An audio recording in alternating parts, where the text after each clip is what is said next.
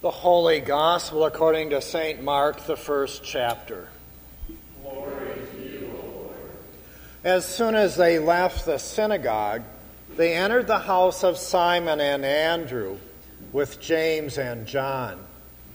Now Simon's mother-in-law was in bed with a fever, and they told him about her at once.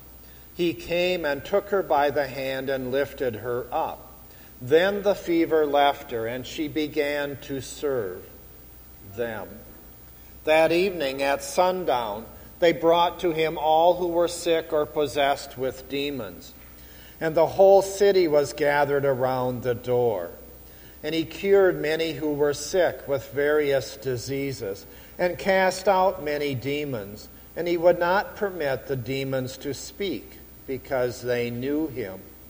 In the morning, while it was still very dark, he got up and went to a deserted place, and there he prayed. And Simon and his companions hunted for him. And when they found him, they said to him, "Everyone is searching for you." And he said, "Let us go on to the neighboring towns, so that I may proclaim the message there also. For that is what I came out to do." And he went throughout Galilee, proclaiming the message in their synagogues and casting out demons. The gospel of the Lord.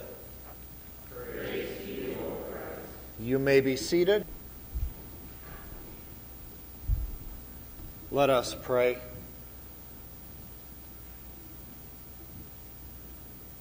Almighty God, you come to us and you heal us without our asking.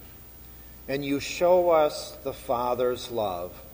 And you show us a new kingdom. Let us be part of God's kingdom. Amen. Welcome today to the holy day of liturgically known as Super Bowl Sunday. Sorry, we just got to talk about it. You can't fight it, you've got to acknowledge it. I heard this story. A young guy is in a really difficult situation. He bought tickets for the Super Bowl far, far in advance. And in the meantime, he fell in love and was engaged to be married. But he had forgotten that he and his fiancée had scheduled the wedding on Super Bowl Sunday. And now he realizes he can't go. It's out of the question. So if you're interested and want to go instead of him, here's the information. It's at St. Peter's Church in New York City at 5 p.m. Her name is Louise, and she'll be wearing the white dress. Okay, enough of the football stories. Jesus and his followers leave the synagogue in Capernaum, where he had been preaching with authority. He had cast out a demon, and now it's Saturday afternoon. We might guess that Jesus is tired. He's probably ready to have lunch. But when he gets to Peter and Andrew's home, he finds that the hostess, Peter's mother-in-law, is sick. Did you get that?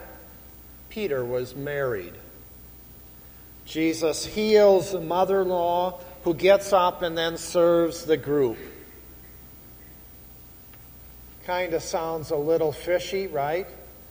Healing her so that she serves. We know that Jesus doesn't do that because when he is tested in the wilderness, he doesn't turn stone into bread. So she's healed, he's fed. The word of the day gets out to the whole town. And they know Jesus is at Peter and Andrew's house. So they start coming. They're bringing all the sick. They're bringing those with demons. and the whole city ends up at the door. And Jesus helps them. He healed many. He cast out demons.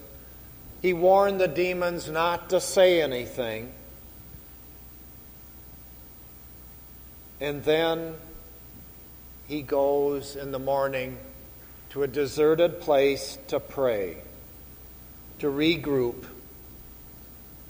because healing and tending the sick and the broken is hard work. It's physically and spiritually exhausting. And we who are Christians and work in the church know this to be true. It's exhausting. We are jars of clay, and we are ordinary, and we are fragile, and we need time to pray.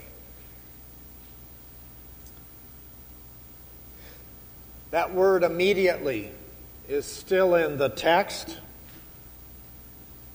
After leaving the synagogue, Jesus comes immediately to work, to heal. That word immediately carries with it the idea that Jesus' mission is not just for the little town, but it's for the world. It's breaking out. And we learn in this lesson that Jesus is not staying where the people are looking for him, but he goes on to other towns where people will invite him in, or where Jesus himself will invite himself into their life. There's something offensive in what Jesus is doing. There's stories of rabbis taking the hand of sick men and healing them. But Jesus touches a woman and heals her. And she's not a member of his family. And he did it on the Sabbath. So we start to see some law breaking by Jesus. He worked on the Sabbath. He touched a woman. He healed a woman who was not a relative. He did the act of healing on the Sabbath. The woman, after she was healed, fixed a meal. She worked on the Sabbath. And so we have to ask why. Why would Jesus break all those rules? The easiest answer is to show us that he is Lord of the Sabbath. But we also are left with another problem. We who are in this modern day pray for Jesus to heal others.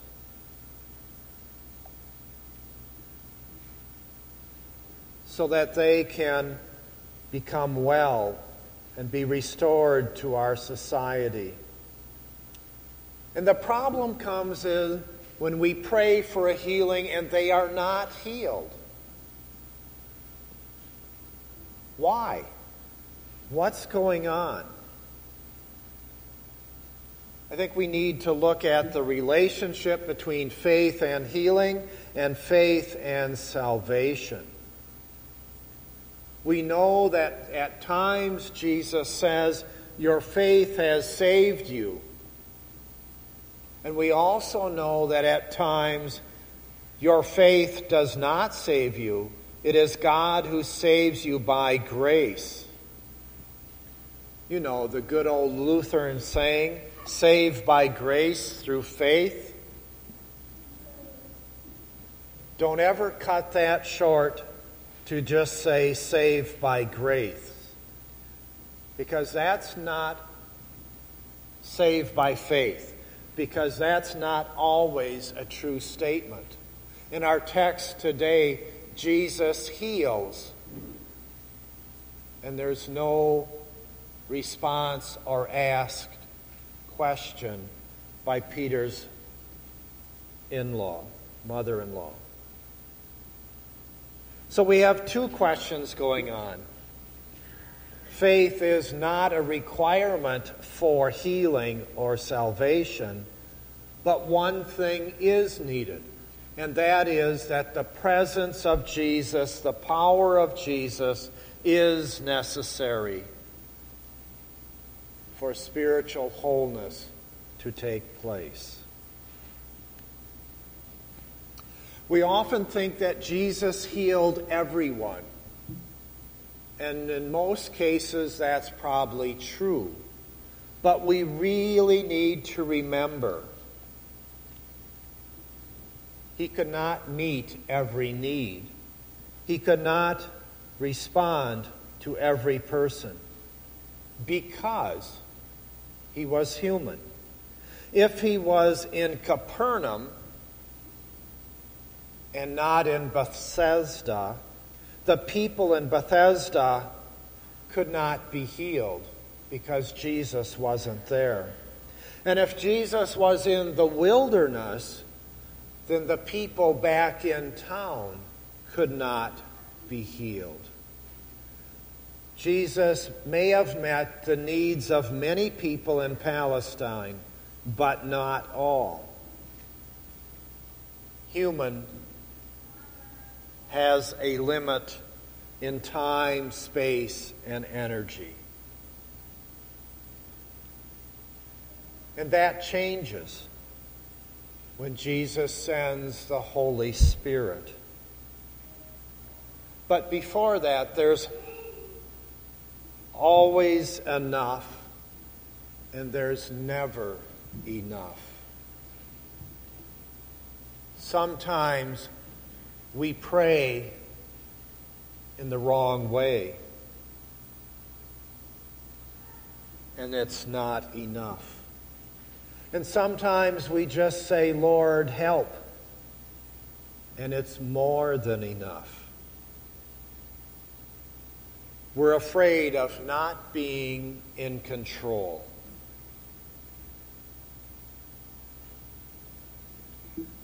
Not being in control. Do you realize that when we are baptized, we are not in control? In a way, to use the words of the text, we are possessed by no action of our own or merit of our own, and God makes us daughters and sons. It's that one baptism by water and the Word. And then we have God's gift that fights against sin, death, and the devil. And we become part of God's kingdom, fighting for the goodness. Sometimes the devil's empty promises and lies cause us to pray. God calls us to prayer. And when we take time to hear God's word, to listen to it, to reflect on it, to be fueled by it, then we are given a gift of word and sacrament. We come with empty hands and we make the declaration. The resurrection has already happened and we have won the war. Luther tells us prayer begins when we listen to God's word rather than bringing a shopping wish list to Santa Claus. Jesus went, in this text, to a place alone to pray. to become nearer to God. And there's a outline of prayer in this text today. Jesus proclaims the acceptance of God to all people. Jesus heals the sick. Jesus casts out evil, the demons. Jesus retreats into prayer. That outline for us is similar. We go into the power of God's Word, we put our faith in action, and we retreat to prayer. It's a rhythm of following the life of Christ, that we pray that God is near us, that Jesus is with us. Then we are centered in Christ. Amen.